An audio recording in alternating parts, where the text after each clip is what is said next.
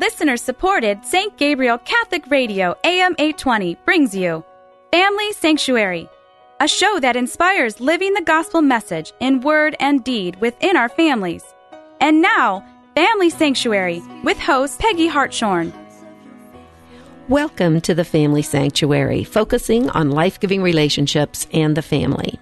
I'm your host, Peggy Hartshorn, chairman of Heartbeat International, that advances life-affirming pregnancy help around the world. And today I'm really excited about our program, and I think you're going to learn a lot and be inspired about something that I think most of us know pretty little about, unfortunately, and that is the Black Catholic history, the history of Black Catholics in the American Catholic Church.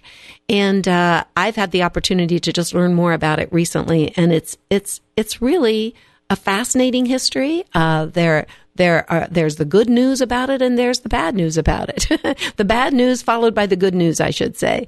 But we're learning from our experience. We have some phenomenal examples of great Black leaders within our Catholic Church and Black Catholics who are on the way to sainthood, which is a beautiful part of the story. And to tell us more about that, and is actually the woman who is now the Director of Ethnic Ministries in the Diocese of Columbus, Pamela Harris. Welcome, Pam. Thank you. And please call me Pam. Okay. Welcome to the program. Pam's joining us by phone today. And Pam is a cradle Catholic. In fact, when I was getting to know her a little bit, she said, "It's who I am. That's just me. I'm a Catholic." from cradle on. She is now has a 31-year-old son, a daughter who's 21 and goes to the Virginia Commonwealth University. And she's just been the Director of Ethnic Ministries at our diocese for 2 years now. But prior to that, she was the Director for the Office of Black Catholics in the Diocese of Richmond, Virginia for 10 years. And although she was born there in Richmond, her family traveled a lot because her dad was in the Army. But when he retired, she settled back there to Richmond. And now we're happy to have her in the Diocese of Columbus. And I think, Pam, one of the beauties that you get to be involved in with your job is hearing people's stories, because that's something that I know is very important in your work, is helping each other hear our stories. And I was blessed to hear your story of being welcomed in the Diocese of Columbus. Tell us about that. You really felt welcome from the moment you got here. I did. Thanks, Peggy. Yes. So when I got here, and a colleague of mine assisted me in locating a place for me to live in the community where I wasn't familiar with it at all, of course, since I just got here, was Gahanna. I hope I said that correctly. You did, yes. Good. And so one of the things I definitely wanted to make sure was that I went to a parish that was close to home, especially since I'm so used to being involved at the parish, doing volunteer work. It's important that I don't have to travel too far to get there. And so I went to Church of the Resurrection in New Albany, as Father Dennis Kagozi is the pastor. And it was a great experience, my first time there. When I arrived, the ushers greeted me and welcomed me. And before Mass started, they asked people to stand, of course, those who were visiting, and I did. I didn't tell them why I was there as far as working for the diocese. I just, told them that I just moved to the neighborhood. And afterwards, Peggy, I was taken aback just the welcome that I received from so many people right after Mass. It was very heartfelt. It was extremely warming to my heart, to my soul, because I came here on faith to start something new as far as my vocation, and to have that warm feeling of truly being welcome to the parish, it was really beneficial for me. I'm so I've been happy. there ever since. I'm so happy that was the response. And of course, we always hope that would be the response in every parish for someone who comes in new to the parish. And unfortunately, we hear that that's not always the case. But particularly for you as an African American Catholic, you're kind of in a minority, aren't you, among Catholics? And I had heard you at the pro-life conference earlier this year tell the story of when you didn't feel welcome in a Catholic church. And I thought that was really a powerful story. And again, I believe gives an example of why we need to hear each other's stories. Tell our listeners the story that you told at the pro-life conference about the fact that you, at least, and I imagine this may be true for other African American Catholics, don't always feel welcome in a Catholic church. Yes, Peggy, that is true, and it is unfortunate. It was while I was in Richmond, Virginia, and I was working for the diocese at the time. I had my daughter with me. At times, I'm able to have her travel with me when I go and visit other parishes outside of our diocese, outside of the Richmond area in our diocese. So we went to one parish that was predominantly, it started out to be predominantly African American, but it's now grown to be multicultural, mainly African American, and Hispanic. So I had the opportunity to visit that parish one weekend and talk to the community about how things are going there, and just to really listen to what the needs are of the parish community and what the diocese can do to assist them to continue their spiritual growth together, since they're all getting used to the uniqueness, the beautiful, rich diversity of what that parish has grown into. So after the meeting, I wanted to stop by another parish that was very close by, maybe about a mile and a half, if that. And I told my daughter that this parish is just so beautiful, and I wanted her to experience just the essence of the parish. And when we got there, we had plenty of time before Mass was going to start, and we walked in, and we were quiet and reverent, and we went towards the front so she could see the altar. So as we started walking, an usher came up and asked if they could help us with anything, and I said no, but thank you. And we kept on walking, and the usher came back and was still there with us and informed me that Mass was about to start. And I explained I understood, and we weren't going to be there long. And maybe 30 seconds later, there were a couple other ushers who came and politely invited us that if we wanted to stay for Mass, they felt as though we would be more comfortable attending the parish that was down the hill. That would be more suitable for us. And it was very upsetting. First of all, I have my daughter there. She was in Catholic school at the time. I think she was maybe in the 9th or 10th grade, if not younger. And it was embarrassing.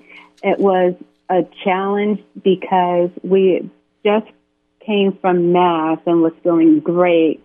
And then we're met with this negativity, this unwelcome, if you will. And so I started walking back towards the front of the parish because I knew that's where the priest was going to be, of course, before the procession.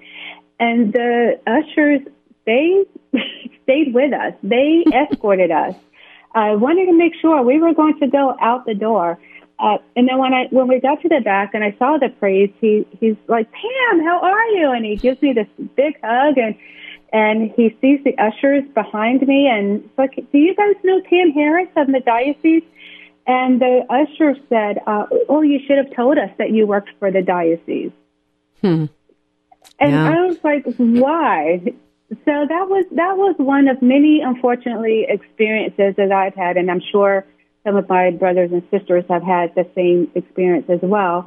But it puts a sword in your heart. It's like this dagger, because especially we're talking about our young people leaving the church, and to have my daughter who is in Catholic school, goes to Mass, is involved, and then is met with that. It was just, and I had so to sad. Keep that composure so that she didn't see just I was so angry and upset and embarrassed. Mm-hmm. Yeah.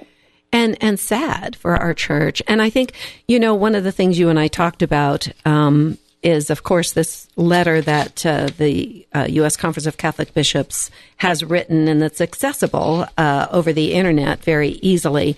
I'm looking for the name of it.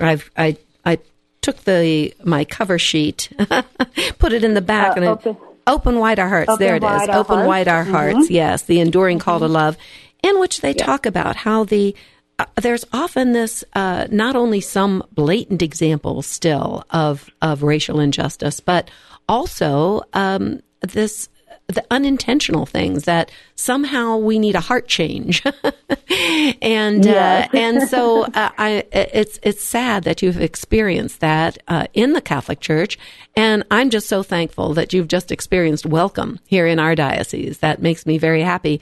But we know that, and as we talked about for the subject of our program, that we've had somewhat of a checkered history in the U.S. Catholic Church in terms of our African American Catholics and their welcoming within the church. So I know that the Conference of Catholic Bishops now has really taken a lead, and we have you now in our diocese, Pam, and there are just a lot of wonderful opportunities for us all to be alerted to the injustices that may still remain and what's in our hearts that needs to change.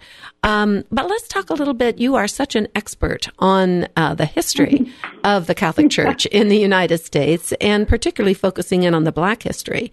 There have been some history that we wish had not occurred. That tell us, for example, about Father Tolton. I know some of the listeners, I hope, have heard about Father Tolton. What happened with Father Tolton, who was the first African American born in the United States to become a Catholic priest? Is that correct? Yes, and I'm certainly no expert, but thank you for thinking of me of that way as far as the whole history. But yes, so Father Tolton, he was met with adversity when he wanted to become a priest. When he was in Illinois, he met this wonderful priest who encouraged him to go into the seminary, but unfortunately, in the United States, he wasn't accepted because of the color of his skin. So he had to go all the way to Rome in order to do his studies. And it's sad when you have this young African American man who knew his call was to give his life to the ministry of our Lord and Savior, to give his life to God, to be there for all people of God, but had to go to Rome in order to fulfill all that he needed to do in order to go through the studies and learning. And when he comes back to the United States, he's still met with adversity. Mm-hmm. And I found it fascinating reading his story that before he was assigned here, the leadership, the magisterium, just felt as though that the United States had moved further. And we're talking about in the 1800s, I think. Yes, it was right after the Civil War.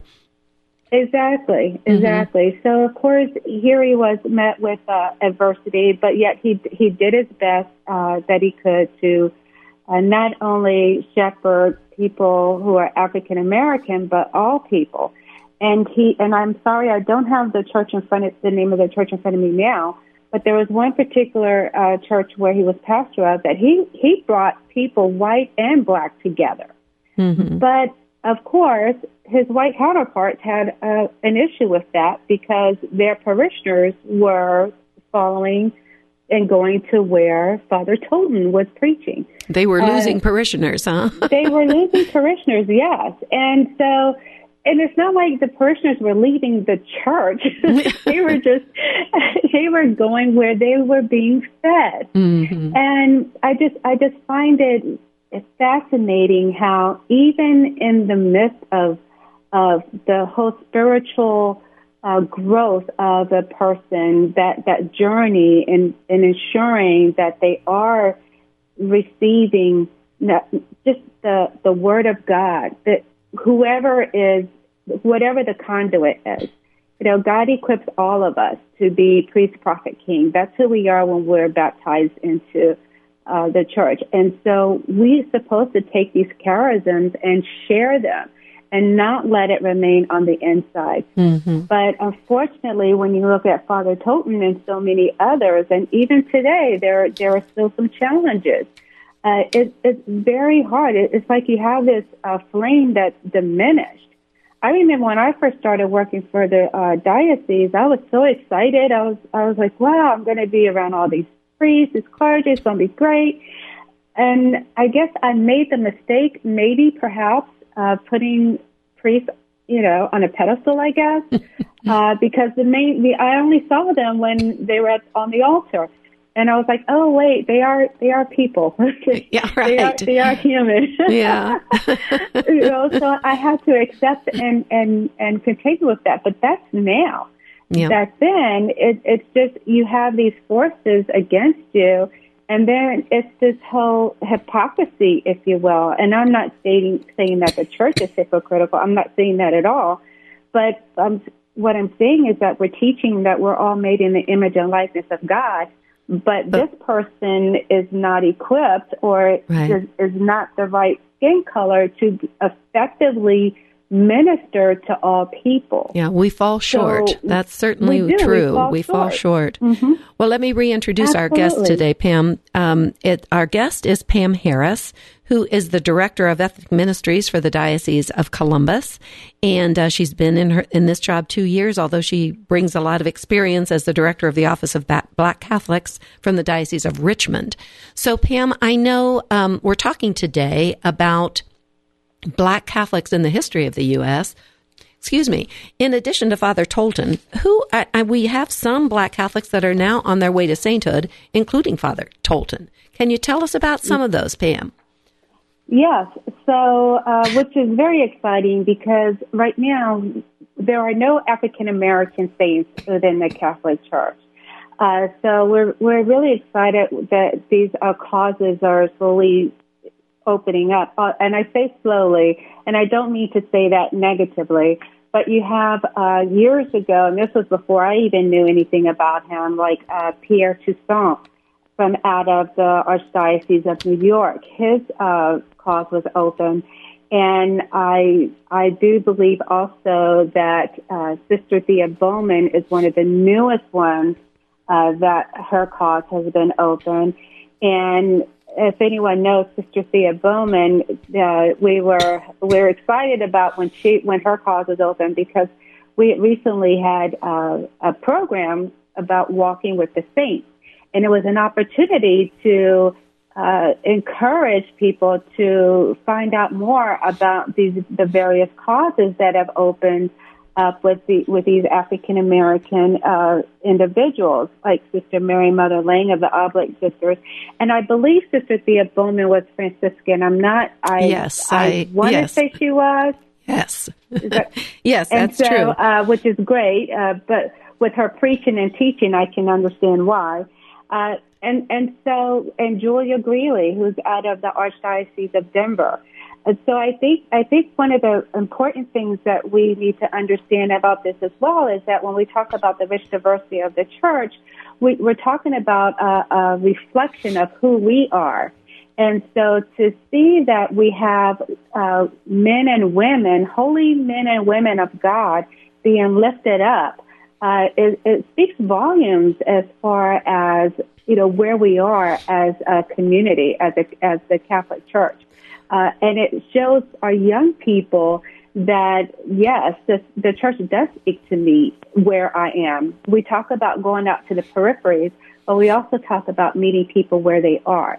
And to be able to see the diverse group of individuals, Sister Henriette DeLille from out of the Archdiocese of New Orleans, and it's wonderful to be able to see all of them being lifted up and having someone to see like, wow, this is actually something I can do. I mean, of course, they're not here right now, but we're all called to live a life of holiness. Sure. And these individuals remind us that, yes, this is what we're called to be. Mm-hmm.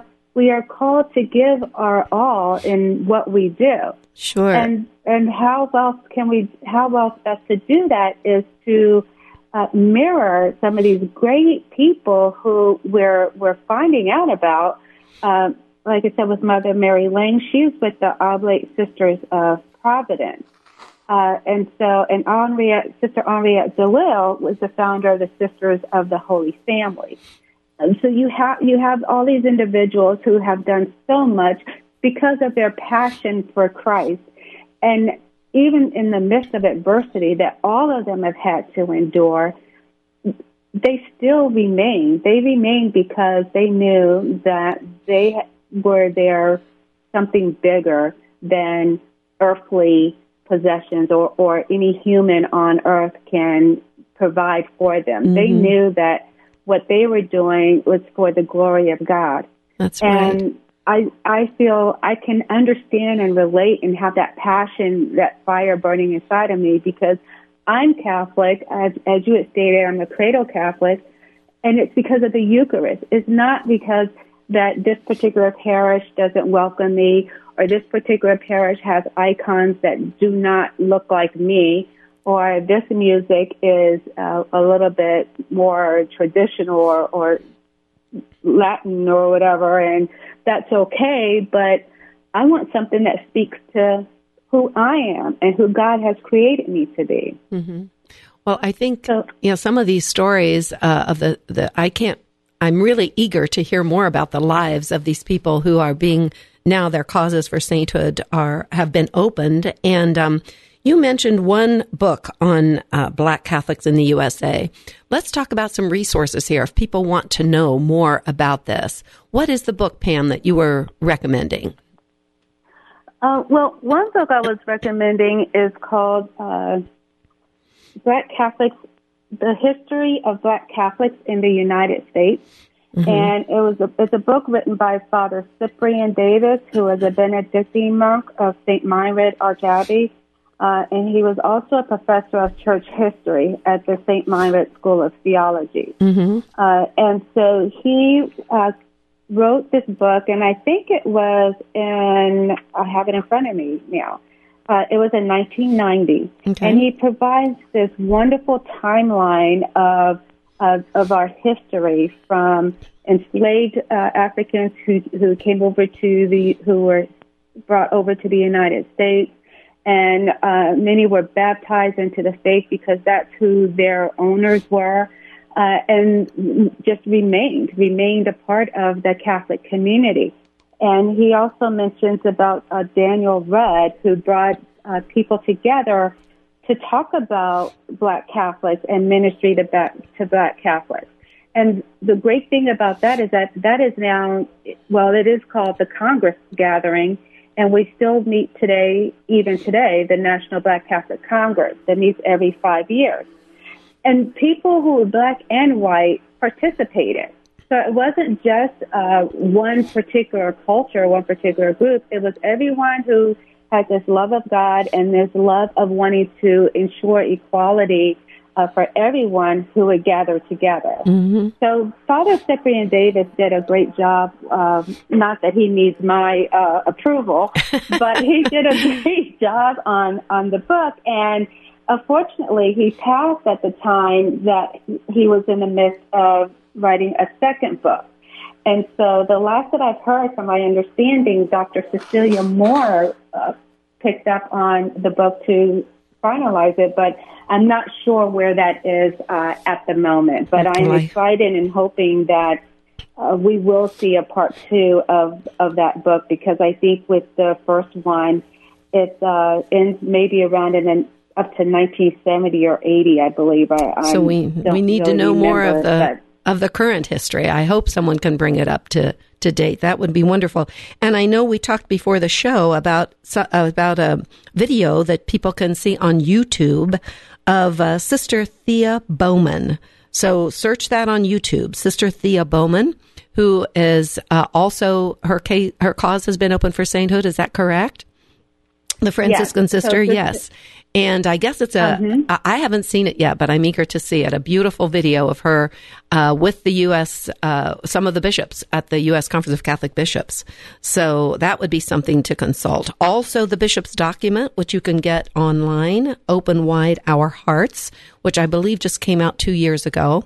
And then, of course, there are resources for the parish and for Catholic schools that you can provide, Pam, at the Ethnic Ministries office at the diocese. So if you want to check with Ethnic Ministries at columbuscatholic.org, Pam will get your email, and you can also find out at columbuscatholic.org the kinds of programs that are available for the schools and the parishes. I believe you said now, Pam, you're working with a program called Building Intercultural Competence from the U.S. Conference of Catholic Bishops. Is that correct?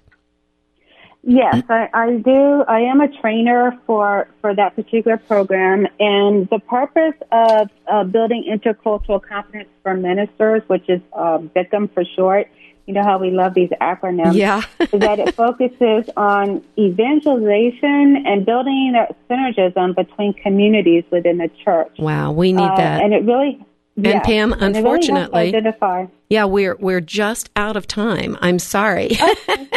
Without having Pam here in the studio, she can't keep track like I can of our time. But it's been great having you on, Pam, and we're going to have Pam on another program. So be sure to tune in again and listen to The Family Sanctuary on St. Gabriel Catholic Radio with Peggy Hartshorn and myself as your host. Thank you again, Pam, for being with us. And you can find our programs also streaming live on stgabrielradio.com and archives at stgabrielradio.com. Our Family Sanctuary is broadcast at 4 o'clock every Saturday and 2 o'clock on Sundays. So please join us again to strengthen our families and make them sanctuaries of life as God intends. Family Sanctuary is a production of listener-supported St. Gabriel Catholic Radio, AM 820. Archives of Family Sanctuary with Peggy Hartshorn are available at stgabrielradio.com.